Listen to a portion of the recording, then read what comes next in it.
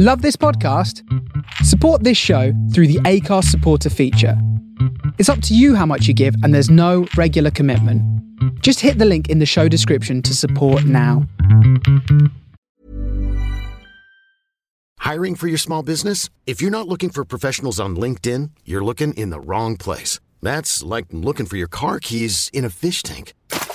LinkedIn helps you hire professionals you can't find anywhere else, even those who aren't actively searching for a new job but might be open to the perfect role. In a given month, over 70% of LinkedIn users don't even visit other leading job sites. So start looking in the right place. With LinkedIn, you can hire professionals like a professional. Post your free job on linkedin.com/achieve today. Hold up. What was that? Boring. No flavor. That was as bad as those leftovers you ate all week. Keke Palmer here. And it's time to say hello to something fresh and guilt-free. Hello Fresh. Jazz up dinner with pecan-crusted chicken or garlic butter shrimp scampi. Now that's music to my mouth. Hello Fresh. Let's get this dinner party started. Discover all the delicious possibilities at hellofresh.com. Yeah, fine. Good. Right, okay, so we're going to go in 3, 2, 1. Lions Lounge Lockdown, episode 21. Paul Stevenson, thanks for joining us, mate. My lucky number, 21. There you go. That's why I've waited to keep you back till then. Number 7 and number 21. Hi, everyone. Nice to meet everybody again. Brilliant club. Fans are amazing. It's actually the one club I go back to, and I still feel like it was just yesterday. Brilliant. It was some really good times we made at the club. Before we get on to you joining Millwall, obviously you came through the ranks, and it all sort of intertwines anyway, but you came through the ranks from a Geordie lad and through the ranks at your hometown club. Yeah, came through we had a great team. We had a good, believe it or not, we're still in last Newcastle United side to win the Youth Cup. And it gets brought up every year when the Youth Cup's on. So I always have a laugh about it. The same photo goes in the Evening Chronicle every year. And but we had a good set of lads. Brian Tinian, Gaza, Ian Bogie, Jeff Wrightson went on to play professionally. Joe Allen, Gary Kelly, Kevin Scott. I mean, to be honest, that showed how good a team that was. We were all still playing league football in our 30s. So it was quite a good group. It was a great group to come through with because we all dragged each other up to like the higher level, you know. So it was a good, and we had some fun along the way with Gaza. You can imagine some of the stories. You know, crazy. He was a cracker. It was even worse when he was younger. Oh, he's mad. I mean, some of the stuff. I mean, just one for instance. I mean, he must have nutmegged Billy Whitehurst, who you wouldn't nutmeg Billy Whitehurst because he's like, you know, he's a big bloke and he's hard as nails, as everyone knows. And he's nutmegged him twice and he's gone, you do that again, I'm going to bop you. And he's megged him from like 10 yards and shouted it, like looking the other way and passed it through his legs. Billy's like bopped him, and then later on he's had some like words back to Billy and vice versa.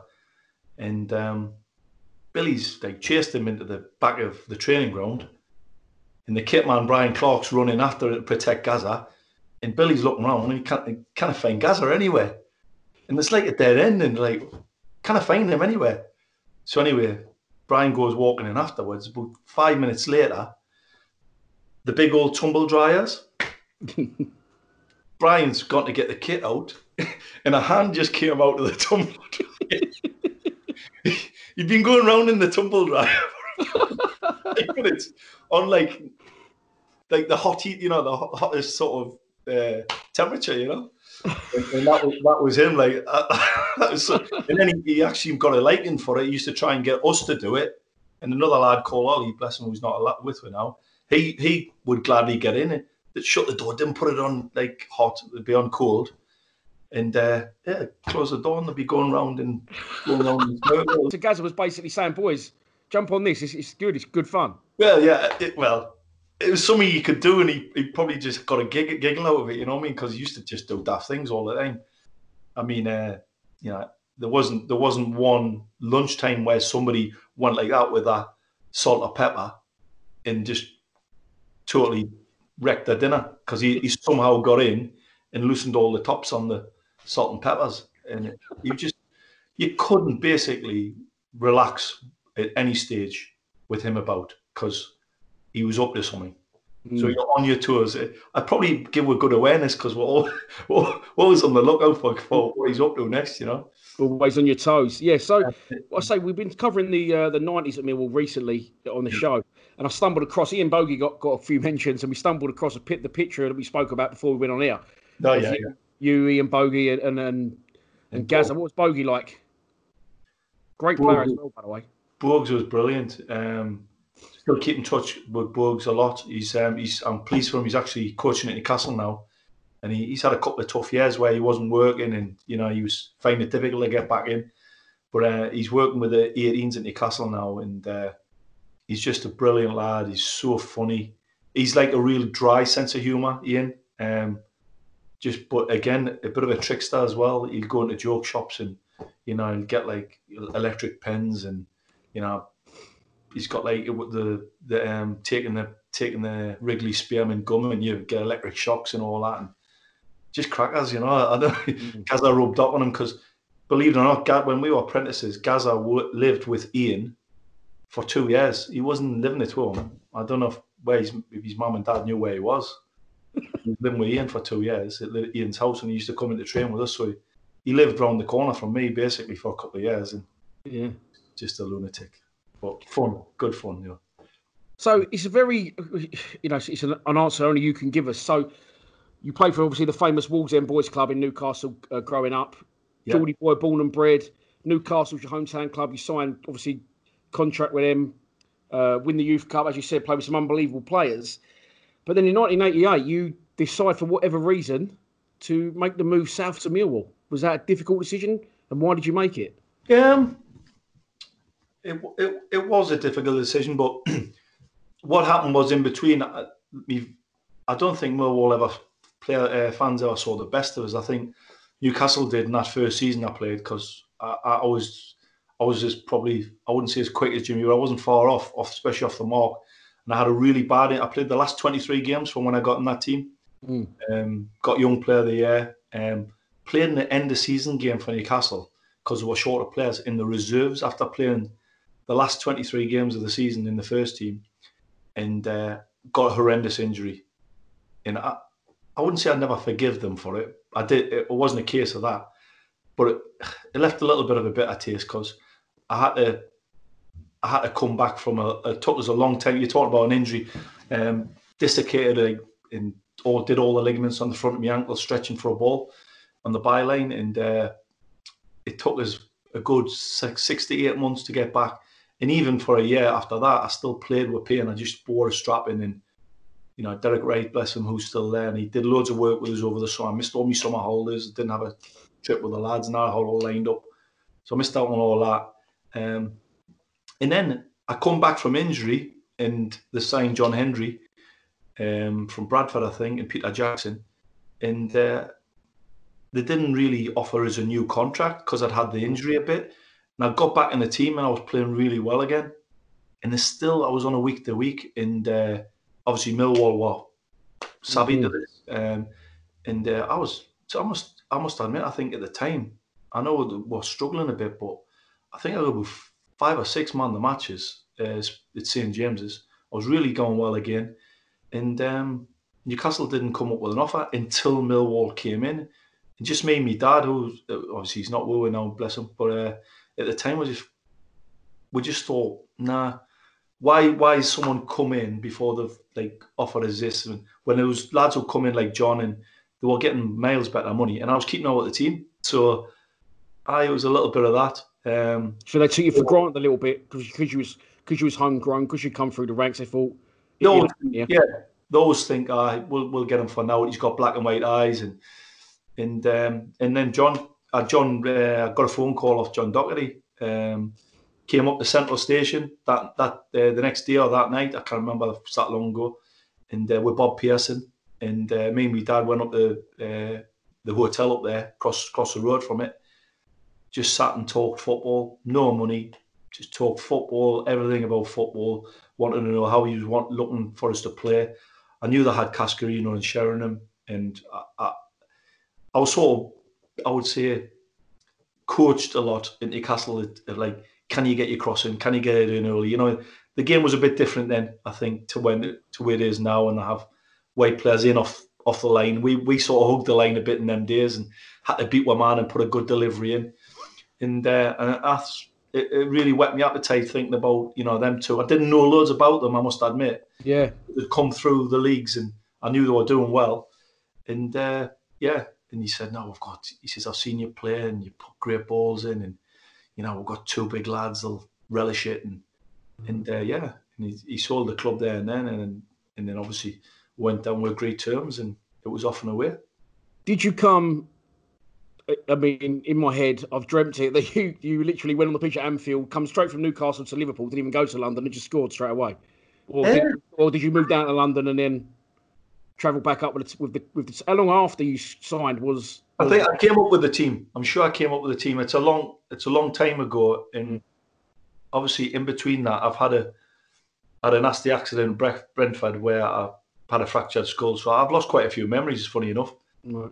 But I can remember obviously the big ones like that in particular. And I went down, I'm sure, on the midweek, trained a couple of years, came back with the squad. My family drove down from Newcastle. My girlfriend at the time and my mum, and they went, and my dad, and they all went to the game, and then I went back with them after the game. Right. Cleared it with the doc, Was you not? Did it not phase you? I mean, how old was you at this point? You must have been early 20s, mustn't you? So it was 89, so I was 21. Did it not phase you just going down to London? Not really. I mean, in all honesty, 2 weeks earlier, I'd played for Newcastle at Anfield, and we won 2-1. Played the full 90. Mirandina scored a penalty at the Kop end. He was giving it the old one of them signs to the Kop end when he scored. He nearly got killed. Bless him. And I'd been there a couple of years earlier on my second game for Newcastle, and we drew 1 each. So I had no fears of Anfield. I actually had an unbelievable game on my second game when I was a kid, when I first got in the team against Jim Beglin, and had a really good game that night or that afternoon. And then a couple of years later, I'd gone back and won, like I say, 2-1. So I had no fears of Anfield. Like moving to London, did that not phase you at all as a 21-year-old? Just stepping out your comfort zone, just moving south? Or did you not really? I don't think, because we didn't have the social media and all that, you don't really overthink it, I wanted to play. I wanted to be getting, a decent pay for my services, because Newcastle hadn't really done that at the time. And they're quite happy for us to just take along on less money, Yeah. And I just wanted to play. I loved playing. I've ended up being a coach after playing. I wasn't really one that loved training, to be honest. I just loved games. Yeah.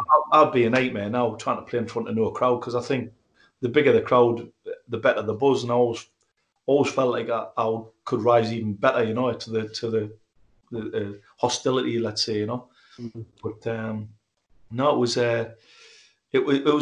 was a whirlwind of a week, I must admit, but it was brilliant. And then the little follow-on from that is I've obviously come back down to Millwall a couple of days later, maybe it's a Tuesday, whatever. The doctor gives a couple of days at home just to get myself going again. And my next game at home was against Newcastle at the Old Den, and we won 4-0.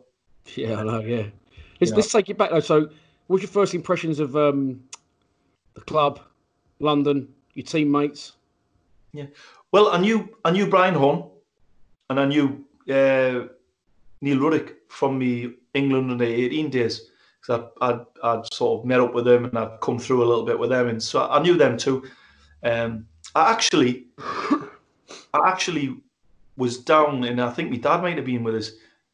There was a game the midweek before the Liverpool game in the Synod Cup or something like that, and I think Neil Ruddock scored an ambulance, like a screamer, 35-yarder, and it was a first game. It was a game before, it was a game after, in between, and and it was a penalty shootout, and Brian Horn saved every penalty. So he saved every penalty. I think they scored 3 and that was it. He saved 4. It's unbelievable, Horny. But he was brilliant at penalties, wasn't he? I mean, he was such a he was a bit of a cat, wasn't he? So, it was like a whirlwind the way, like I say, how it went on. And then we had the Newcastle game. Mum and Dad came down for that, and me girlfriend, and brilliant, great result. Wouldn't happen these days, but we didn't get out of the Doc's office until after midnight. Us 4, Teddy and his girlfriend, Denise, I think, Cass and his wife, and just sat there drinking. And my mum let it slip that I was a good entertainer and I could sing because I'd sung in schools and plays and all that at school. So that was it. Doc, we loved it. Had us up singing. Few more beers later because we just won beat Newcastle. And by the end of the night, him and Frank were doing Underneath the Arches, Flanagan and Allen, with me mum's fur coat on. The two of them.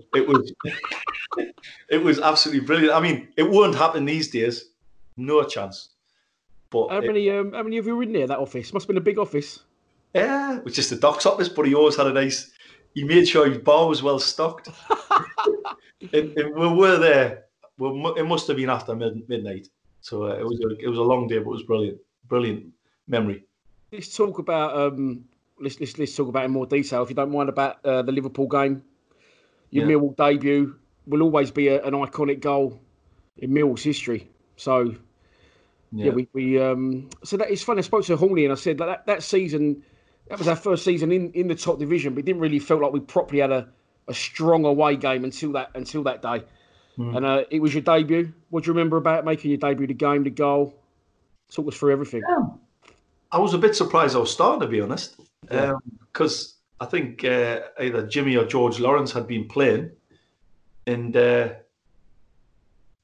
not even sure that Doc.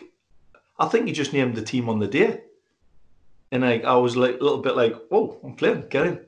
So, I wasn't fazed. I just thought, "Get in, I want to play," you know. Yeah. So, and no, it was just if you look back on his career, Teddy, I mean, we could all see it then how good he was because we saw it every day in training, and he was just, light years ahead of the rest of the lads in that team. You know what I mean? Because he was a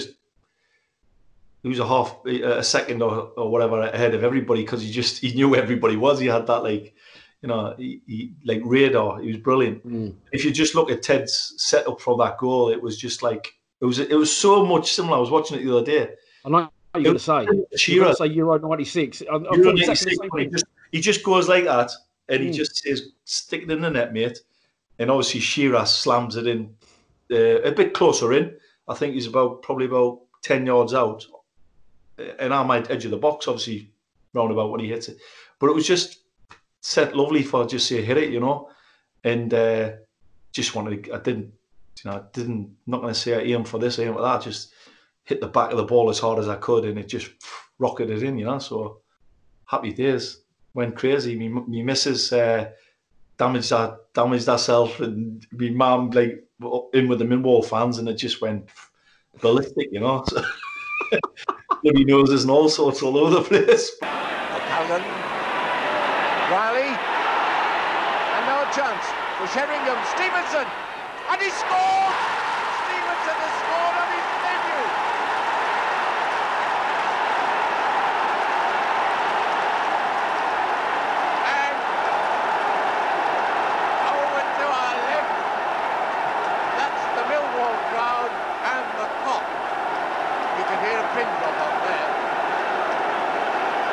Stevenson, 10 minutes, a Millwall player, and he scored. Your mum and your missus were in the Mill End. Aye, they went in there with my dad and that as well. So, and they loved it. See the Geordies as well. I could have went to somewhere boring. I mean, you probably know a boring team in London, but there's some quiet teams, isn't it? But it felt a bit home from home, really, because Newcastle fans are Cracker Jackson. I was just like, I used to call them the Southern Geordies, and Millwall fans are just Cracker Jacks as well, aren't they? So it was like being used to that. onto this now, you know. So yeah, perfect fit. That must have been a dream start though. 10 minutes into your debut, you weren't expecting to start. You come for quite big money, £300,000. So there was obviously a level of expectancy there. Yeah. Without a doubt, and I did feel a lot of times, especially it wasn't like it is now. We didn't get paid the money that they do now. You could do what you want now. You could buy your own house near the training ground. Or I actually stayed in Slough for 3 or 4 months with Bob Pearson. So I was travelling. You're talking about a lad who was I was getting a bus most of my career, and then I was getting then I got myself a little car, and it was only like 15 minutes from my house to the training ground, Newcastle. And now I'm driving like an hour and a half, 2 hours to get to training. And you couldn't get any further away from South London, really, Slough. It's just a nightmare, isn't it? And it took us a while to really, but I think it definitely hit me form. I was flying to start with, and then it definitely affected us. And then when I got Alan McCleary, was living in Welling, and he said, "What about coming to Welling? Like just had a little look round there." And ended up living not far around the corner, Bradnam Avenue in Welling, next to Alan. That's where I live. I live in Welling. Oh, do you? Yeah. Well, that's how I met Dave Donovan as well. Obviously, right. Fantastic friend of mine, and Sandra, all the family, wonderful family. And I moved to Welling, and it just made it easier again. I felt like my form was starting to pick up again. Sitting in a car for 3-4 hours a day isn't really ideal for like a footballer, is it? You know what I mean? When you think about your travelling. But it made a big difference for sure. So you was a right winger. You could play on the left if need be. You did alternate sometimes between Callie and Jimmy. No disrespect to you, but Jimmy Carter was a massively well respected Millwall player when you signed. So was you aware? What did the doc want? Competition for places or? No, I wasn't aware. I wasn't aware of it, to be honest. I just I would say I was a right winger. I was a midfield player all the way through junior football. And then obviously, as I got into this Newcastle sort of senior ranks, I did play right wing. And I really was suited to playing right wing in them first few years before I had my bad injury, because I was really quick and I could go on the outside of people for fun. I think as I slowed down, I had to start playing on the left a little bit more times and had to play with people inside the pitch as well a bit more, because you haven't quite got that pace to get down the line. But I could still clip the ball with my left foot, so I could always go there or come in there and maybe have a shot. So I think I was quite adaptable in that sense. I mean, I finished my career playing deep midfield player at Hartlepool for 4 years in a 3 with Mark Tinkler and Tommy Miller when Tommy was starting his career. So, and I loved that. I loved that because I was involved in the game all the time. Whereas playing wide, you're sort of dependent on service a bit. But I still loved it. I mean, and then I had some good targets, and then obviously we got Malcolm Allen came in. So once Cass left, we had a different type of player. Mally was brilliant to play around the corner with, play 1-2s with, pass it and follow in it.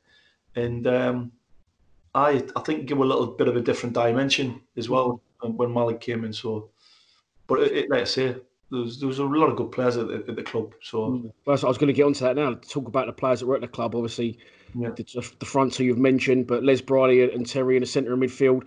What did again going back to the doc? What did he sell it to you as? We've just come up, but we're pretty sure we're going to be there or thereabouts for a couple of years, or did he say, look, we're up against it, or how did he? I think from what I could recall, I would say he was pretty bullish about certainly the first season. I think he believed we could stay up the top end of the table for quite a while. I think we all sort of probably didn't have the depth in squad that you probably needed that little, as you've seen throughout the season. But I don't think he never ever was negative in that sense, and sort of talked about the low end or going down or anything like that. Actually, I think the year we did go down, we didn't.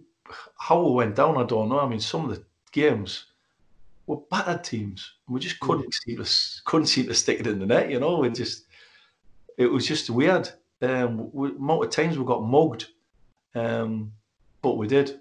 and that's probably the only disappointment I had at Millwall. That and the playoffs the following year, when we got beat off Brighton, who were throughout the year. So no, I watched them clips earlier. What you scored a good goal that day as well. We'll get on to that in a bit. So first season, obviously your debut's an absolute dream. What other games sort of stood out for you in that season? You can remember any, or just talk about it. I think I don't know if it was a season after. I think obviously the West Ham was a big game because, you know, I hadn't really played in a derby at Newcastle. I played Newcastle and Middlesbrough, not Newcastle Sunderland. So it was a proper, you know, Newcastle Sunderland would have been, you know, vicious. But especially in them days, probably not so much now. But Newcastle and Middlesbrough was a good game, and we beat them 2-0 comfortably. But that was my first real sort of taste of a proper sort of derby, I think, Millwall West Ham, because of the love that they have for each other, let's say. And then I was lucky enough to score on that one. So caught it a pitch, really, on the left side, felt it was, and half volleyed it, flew in. Taken by Keith Stevens. Stevens again. Nice ball, back to Wood. That's a good cross. Foster's just got the touch. Oh, a great shot. Oh, what a goal. A fantastic goal from Paul Stevenson. And you won't see a better finish than that. The ball was crossed from the right.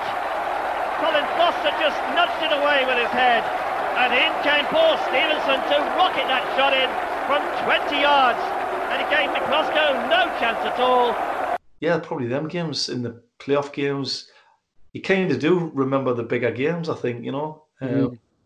But we had a lot of games where I think we beat Chelsea. I think, you know, Mali scored a great goal. I remember just getting eyes with him, clipping a free kick, and he had a one-on-one with the keeper. They all went to sleep.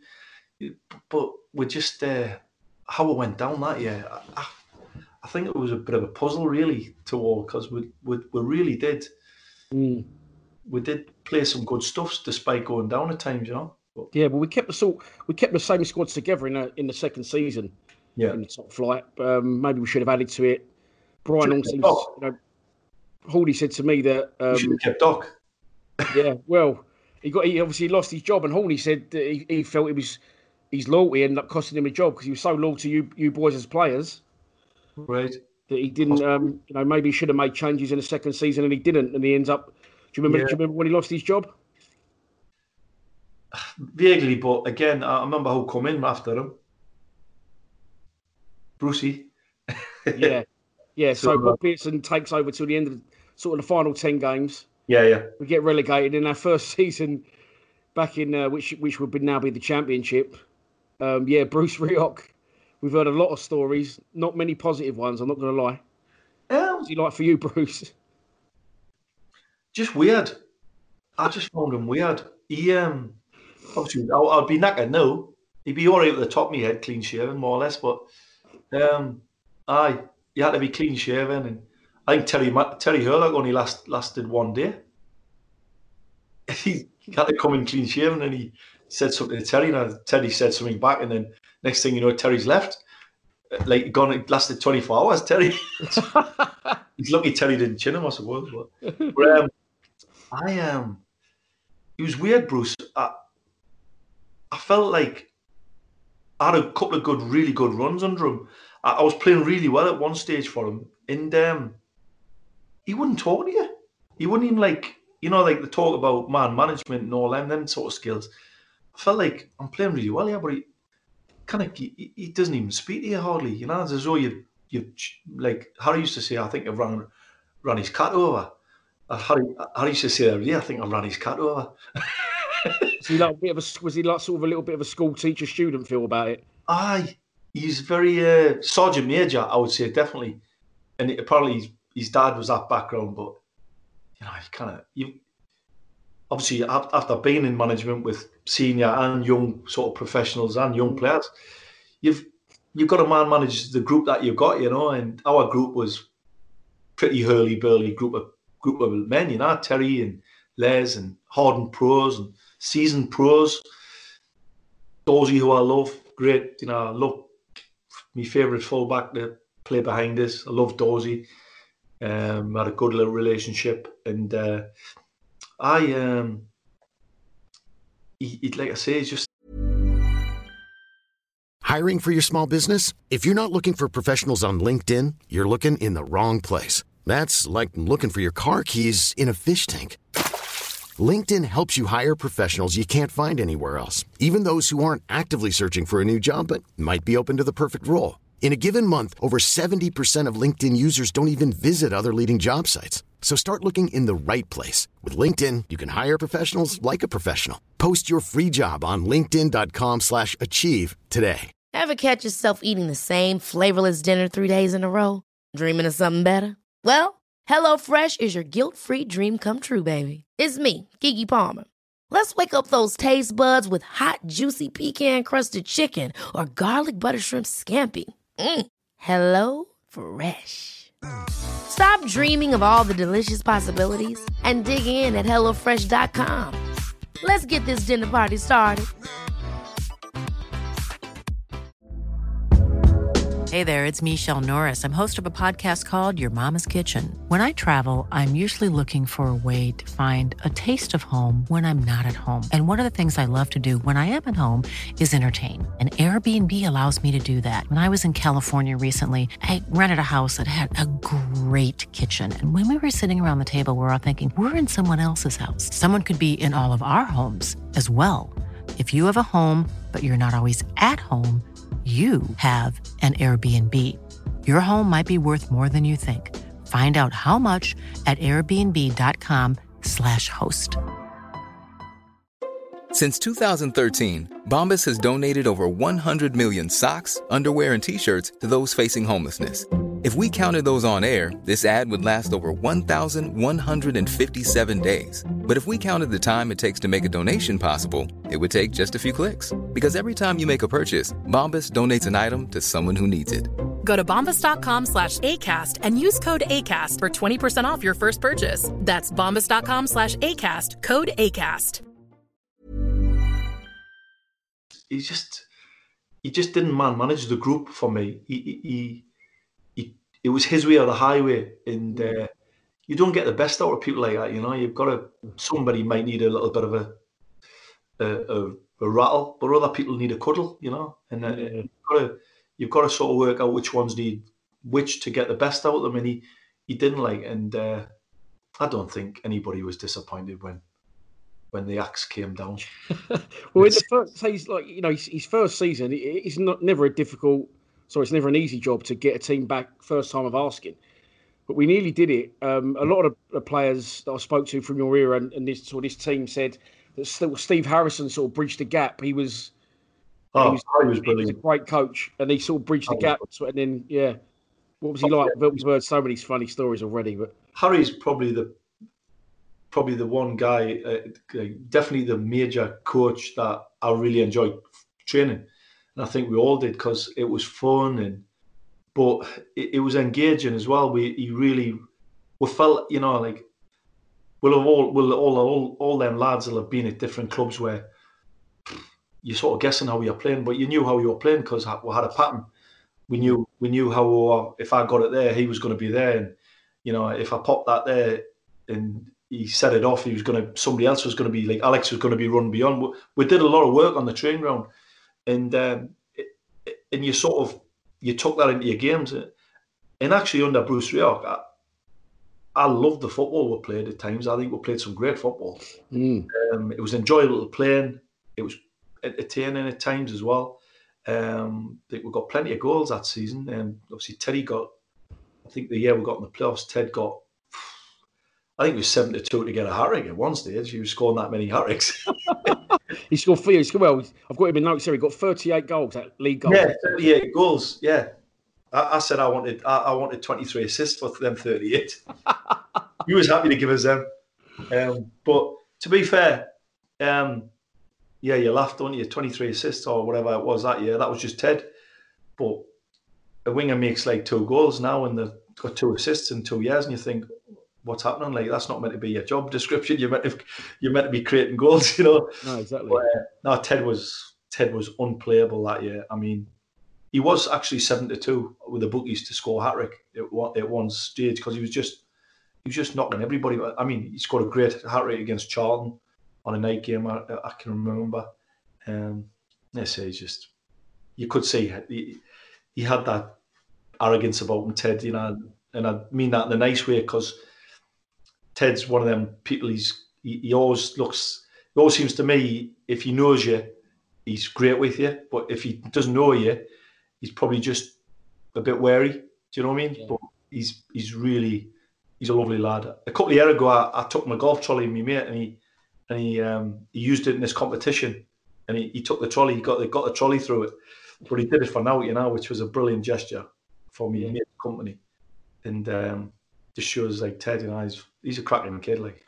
So. And then another great. I mean, I'm looking at these players we had and thinking, we went close in the playoffs, which we'll get on to shortly. But the players we had, we probably should have won the league, really. Alex Ray, Malcolm Allen. What was he like? Yeah. They was quite a double act. I've heard. Without a doubt, them two. God, I think they could have drunk everywhere dry. But they were different. I couldn't do that. I mean, I'd like Wall had a drink in them days, but I was one of them. I could drink at the right time, but them lads could drink and play. Probably played better.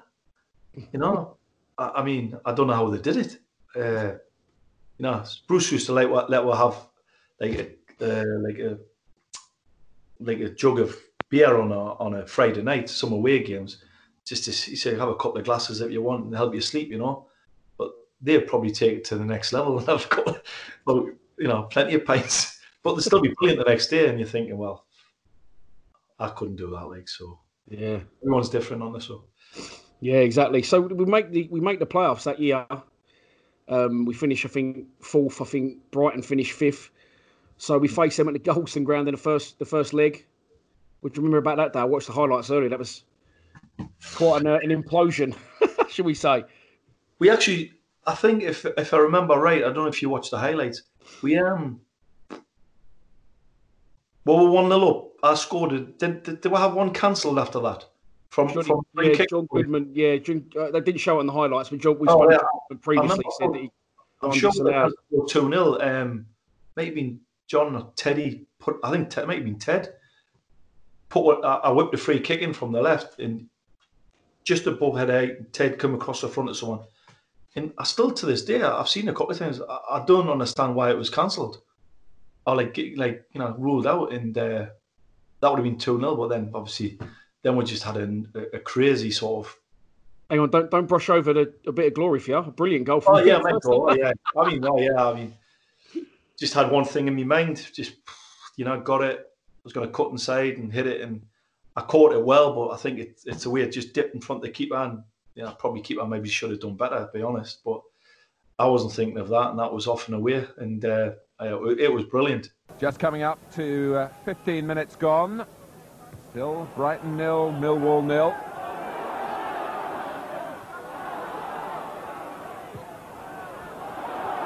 Now Stevenson on the left, but he favours his right foot, as you can see.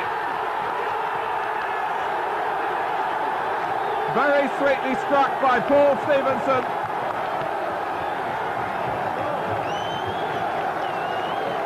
And it dipped just at the right moment for Millwall, but not for Digweed. Yeah, it was a perfect start. Away from home, 1-0 up. Like I say, I think when we spoke on the phone about before the interview, we from what I remember, I'm sure we're beaten 3-0 that year, and maybe just one that, but comfortably took care of them throughout the regular season. I don't know if that played against us in the playoffs. I mean, subliminally, did we think we're going to just crack it? But we just had a nutty 30 minute, sort of 10 minutes, and that was. It was almost like game was gone. I actually laughed when I watched their equaliser, where Dave Thompson tries to duck out and hits him on the back of the head and just falls. He was another big Geordie lad, wasn't he? Dave Thompson. Was he from your? Dave. He was my roomie for my first few games there. He was a great lad, mad as a hatter, proper mad. I think we're all mad then, weren't we? I think it sounds like a bit of a Geordie theme, yeah. Yeah. That's probably the most sensible where I was crackers. But no, Dave was a great lad, really good lad. He had a couple of he played well when he got in the team. I remember the funny game I remember for Dave was we played Wimbledon and he was all like psyched up about playing against John Fashionham. He's going to hit him and all that, and he hit him quite. He got stuck into Big Fash like early on. He got stretched out, I think.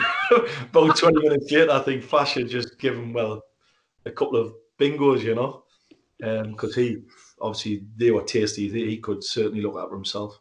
Yeah, didn't they? So what was Sergeant Major Rioch's reaction at full time when you've come in and been trounced 4-1 in the first leg of the playoffs? I'll be honest with you. I don't even think you hear anything when you're a player. You're just sort of like gutted. You know what I mean? Yeah. I think what I do remember quite vividly when we were talking about it the other day, and I've had a good think about it. We absolutely caned them in the second leg. How we didn't score, how we didn't wipe out that lead in the first 20 minutes, I don't know. I put a very rare sweet left foot cross in because I would get a cross in with my left foot, but it would tend to be more floaty. But I actually chopped it down the line and whipped a great ball in, drilled it across. John McGinn scored early. Crow was up. He's got Stevenson away on the left. Alex Ray's in the middle. Needless to say, Sheringham's in there too. Dawes coming up to help him out. The cross comes in. And it might come to McGinley now. It's in there! The breakthrough that Millwall desperately needed has come from young John McGinley. Where was the Brighton marking? Just inside the far post. The delight as the Millwall player picks it out of the net. And we really have a cup tie on our hands now.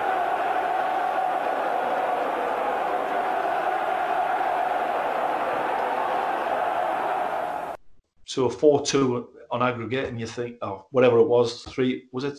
Yeah, 4-2. Yeah, that's 4-2 on aggregate, yeah. That's right, because it's 4. And you're thinking, here we go.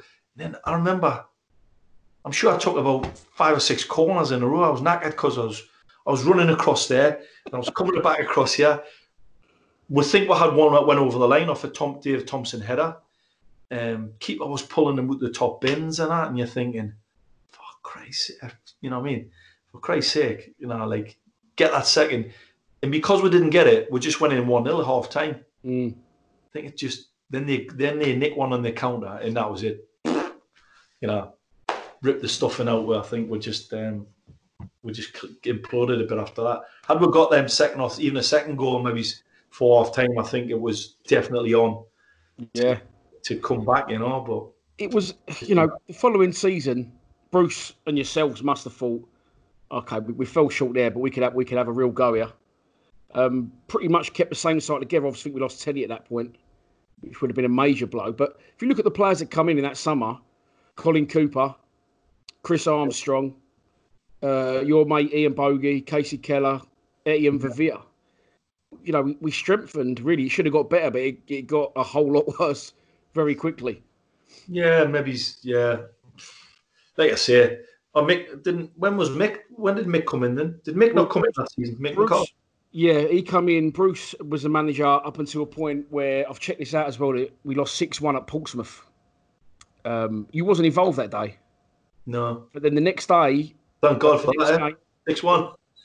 Yeah, he wasn't involved. He wasn't on the bench or anything. But the next game, we won 1-0 at home to Port Vale. You started that game, and then the rest until the end of the season. So had you fallen out of Bruce at this point, or? Every chance, because he probably taught us at that stage by then.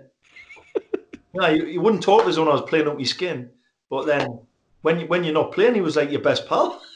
And you're like, fuck it, what have I done to him? Like, you just didn't know whether you're coming or going with Bruce. He was a strange, definitely strange. But the Port Vale game, the thing about that was, and I mean, mate Dave Donovan, who his boy Paul was the mascot for that game, and come running out, and I got recalled back for that game. We won 1-0. He sent me a video the other day of like him taking a video of the game and that. And like you say, I had a good run back in the team. I got on great with Mick, to be fair. Yeah. And only when my contract sort of ran out did Mick took over. Bit of bad advice off my agent, really. I wish I'd re-signed another couple of years. I've been my agent after that, and I did all my own sort of contracts after that. I didn't have an agent after that because he really sort of gave us poor advice, basically. So was you out of the team for a reason through Bruce, or just? Yeah, probably maybe he's out of form, I would guess, or don't know if I'd been injured or not. I can't remember, to be honest. It's that long ago. But again, nice to come back in the team for that game, and it was my best pal down in London. His laddies, I ran out with him and I was kicking the ball with him, and they were great memories. I definitely remember that game. When Mick comes in, I bet the players were relieved, were they? Was you expecting that? Yeah, his first managerial job. I got on brilliant with Mick when we're both players. Really gone well with him. Even when I watch him now, I love watching him talk. I think he's a great talker. He's just straight as a die. As it happens, obviously, he had me little contract wranglings, and then he decided to play a different formation. He went and played a diamond, which I was a wide player, didn't quite fit in it. He had more midfield players in it, and that's how he sort of worded it. And I got a chance to go down the road because I couldn't play. I could play it for my fitness, but again, back to no crowds. Millwall Rezzies against Crystal Palace Rezzies, and that just didn't tickle me nuts, So I had to. Glenn Roeder had just took over at Gillingham, and they were really struggling down the road, and come in for us. And I said, yeah. He rang us up. I said, yeah, I'll come play. Two leagues down, but I went and had a great 3 months. I was initially going to go for a month. There was 6 points of drift at the bottom of the league, the 4th division, let's say. Yeah. And by the time I left, there were about 7-8 points above the relegation. So I had a good run. Got me moved to Brentford through it. Kind of enjoyed it and didn't with Brentford because the first season I went there, I only played a couple of games, did me groin, missed the last 7 games of the season. I think I lost 6 or all 7 and ended up being in the next league below. So, and then David Webb came in, and I really enjoyed my time with David Webb. He was a really good manager. So when you left Millwall, I mean, you was on loan at Gillingham. When you came back, was you aware of the situation then? Did Mick say, you're not, your contract's up, we're not going to renew it, or did you get offered a contract? No, I never got re-offered. I would have signed the original offer, but I didn't get it re-offered. They'd come in for us. I think I went for like 30 grand plus a sell-on fee, which I thought was good value for them, Brentford. But again, I think I just had a bit of. I could have done even better, I think, at Brentford had I not just got the injuries, because I was really getting myself going at Brentford. I'd snapped a bit of bone off the back of me left ankle. Took us a bit while to get over that. And then I fractured my skull, double depressed fracture up at Bradford. And I was touch and go. I was in a ward with 3 people in the infirmary in Bradford. The other 2 died. So I was that touch and go. Yeah, I was touch and go. So didn't play for 3 months. People said I shouldn't play again, but I said, no, I've got to play. That's me living. I want to play. I was back playing 3 months later. So 3 months? 3 months later, aye. And I've got a big dent in my head. So it's like square here. Yeah, come back playing, and then I was still playing. Got through to playing when I was 35. I was about 27 then. 26. You had a very good career, over 500 career appearances. So you had injuries at different points, but you always came back. To be honest, I think 700 easily if I hadn't had any injuries. And I'd like to think I could have played a bit, a little bit higher level, a little bit longer. But you get injuries and you just got to accept them. But I think because I'd had that injury from such a young age when I was 17, 18 in Newcastle, it sort of prepared us a little bit for injuries. And I came back from that one And I think mentally, I thought, I always found it knuckle down. I can come back again, and I did. I snapped my arm at York a bit later in my career, just before a few weeks before playing Man United in the Coca-Cola Cup. Missed that game. The lads won 3-0 at Old Trafford, got beat 2-0 at home, but went through. And then I played with like a special cast to put on. There's the arm there. You can see where it's snapped. I've kept the plates in, and I plays with that on. And I plays in the next game. We beat Everton over 2 legs, but they played all the big hitters because we beat Man United, but we beat them. We beat them quite comfortably. Drew 1 each of their Goodison, beat them there 2-3-1 at our place. So, it was just part of my career, I think, being injured. But you've got to come through, haven't you? Yeah, mate, you've done well. You say you had a very, very good career. Going back to Millwall, if you could pick sort of a couple of standout memories and dressing room stories, is there anything you could think of that the viewers might like to hear? I was trying to think of a funny one, Well, I remember it was it might have been the end of my first season.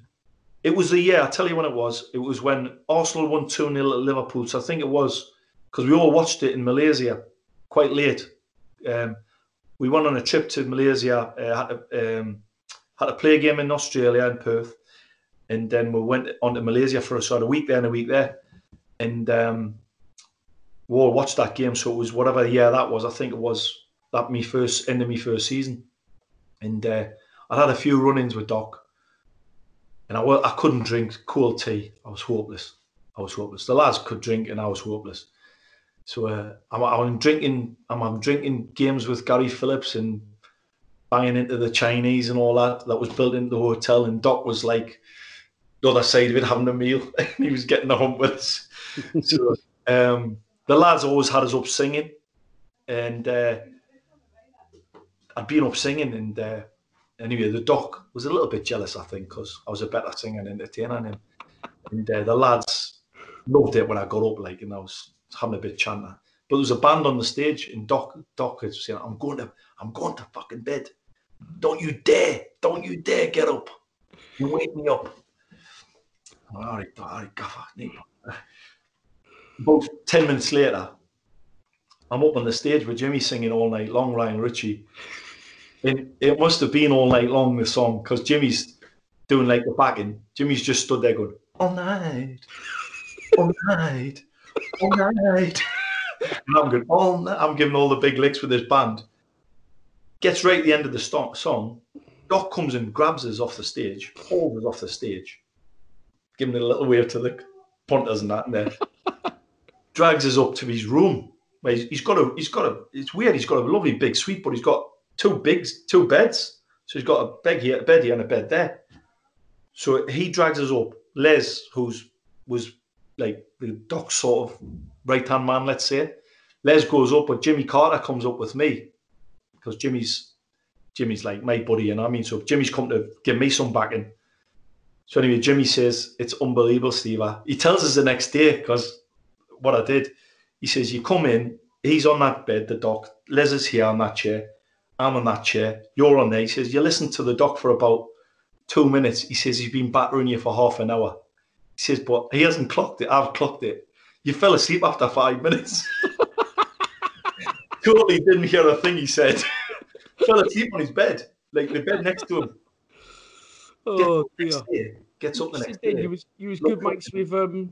Doc's asleep in his bed. Just creeps out.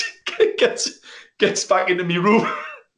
Oh my God! He says, honestly, he says, I wish you'd been awake to see it. He says, he's battering you. Les is fucking having a go at you and saying, you should have done this. You should listen to the manager and all that. He says, next thing you just hear,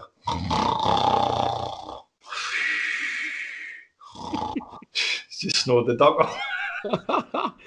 Didn't mean to disrespect him, but I must have been very tired. Yeah, you must have been tired after a 2-minute bollocking. You said then you was good mates with Jimmy Carter. Yeah. I always wonder about that, obviously, because you played in the same position. Did that not? Was that, we played quite a lot together. player?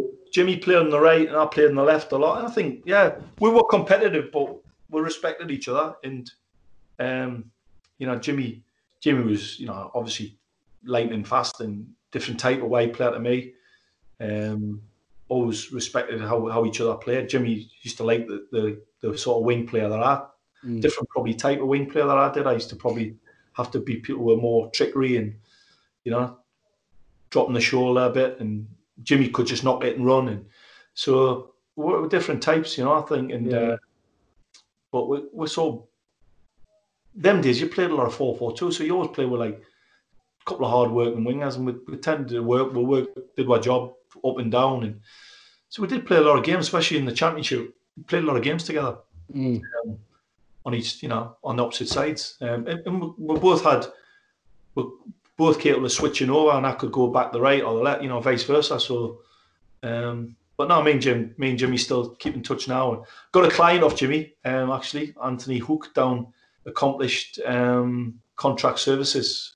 It's one of my clients I've got for me new company I've got, sell disinfectants and sanitizers. Anthony Hook's Millwall fan, so Jimmy got him in touch with us, and he's been buying some products off us. So, how did you start the company up? I started about, my son's got his own franchise, Zero Dry Time, and they've got these couple of products in there. One's like it's a 250 tea tree fragrance, but it's a room a fogger.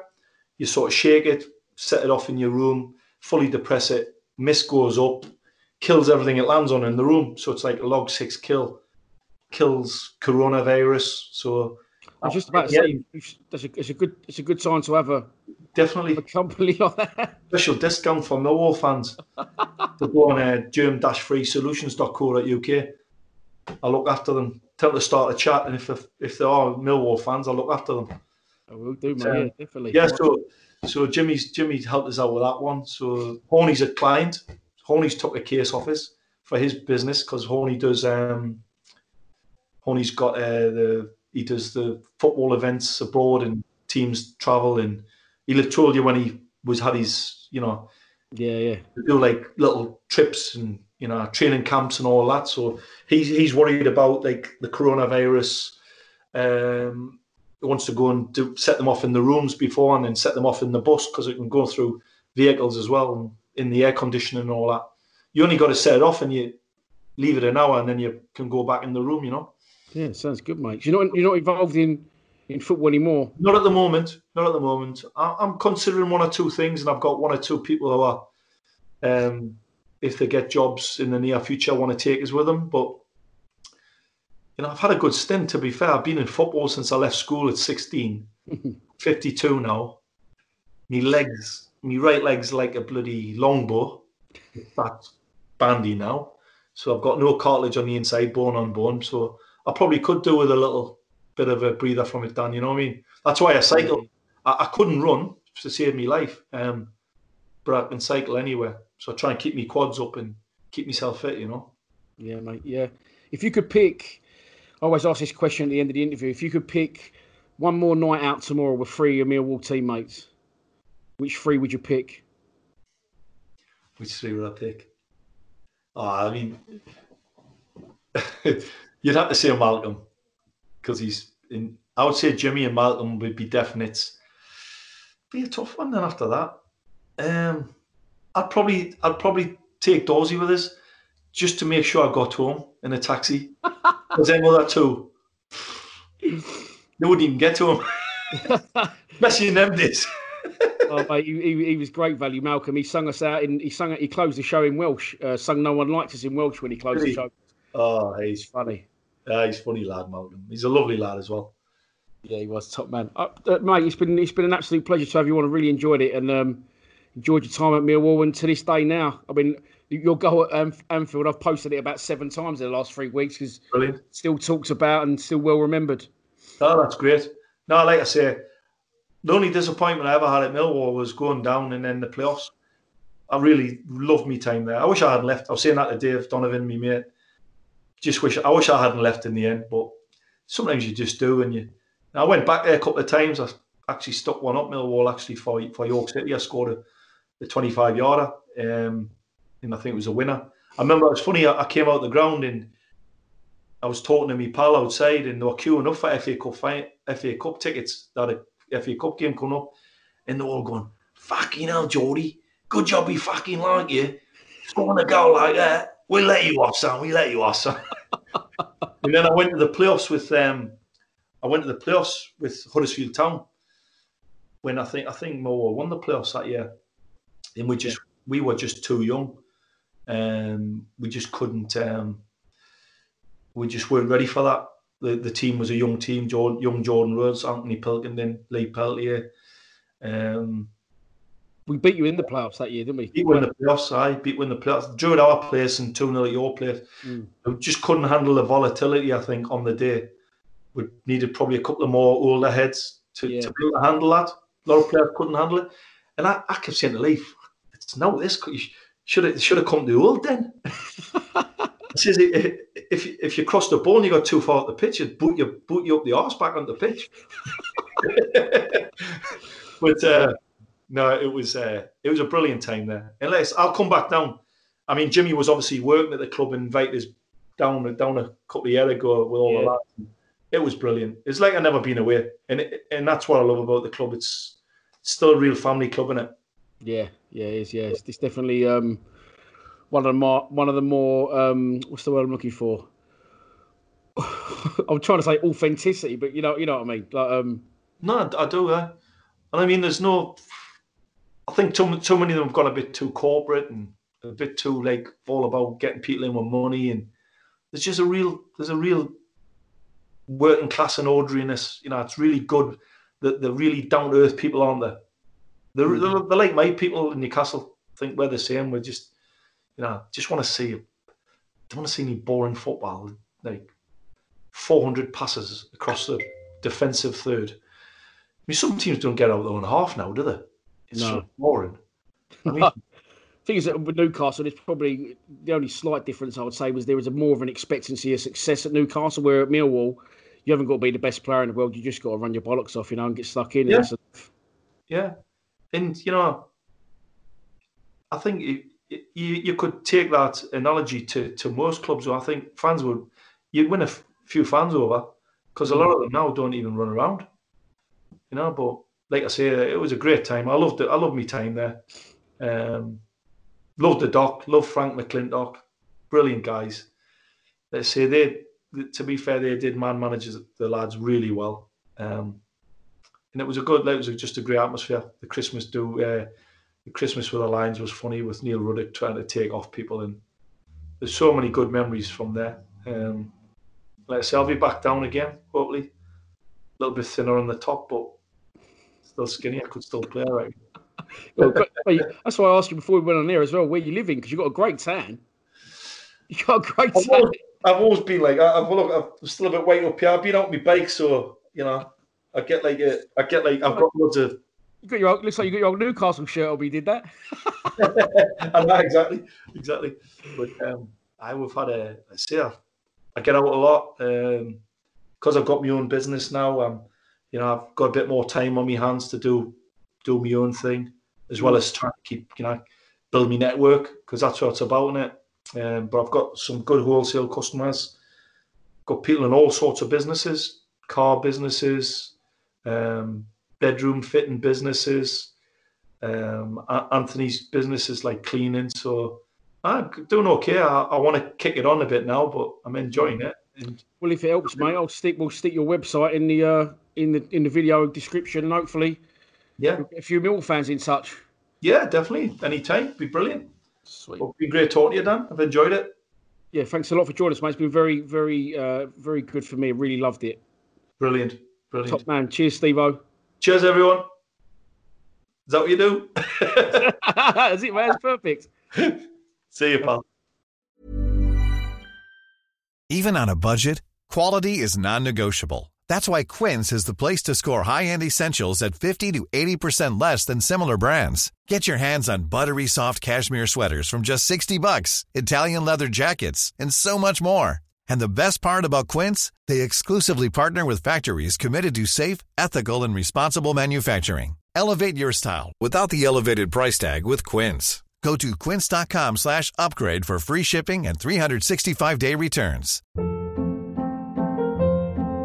Hold up. What was that? Boring. No flavor. That was as bad as those leftovers you ate all week. Keke Palmer here, and it's time to say hello to something fresh and guilt-free. HelloFresh. Jazz up dinner with pecan-crusted chicken or garlic butter shrimp scampi. Now that's music to my mouth. HelloFresh. Let's get this dinner party started. Discover all the delicious possibilities at HelloFresh.com.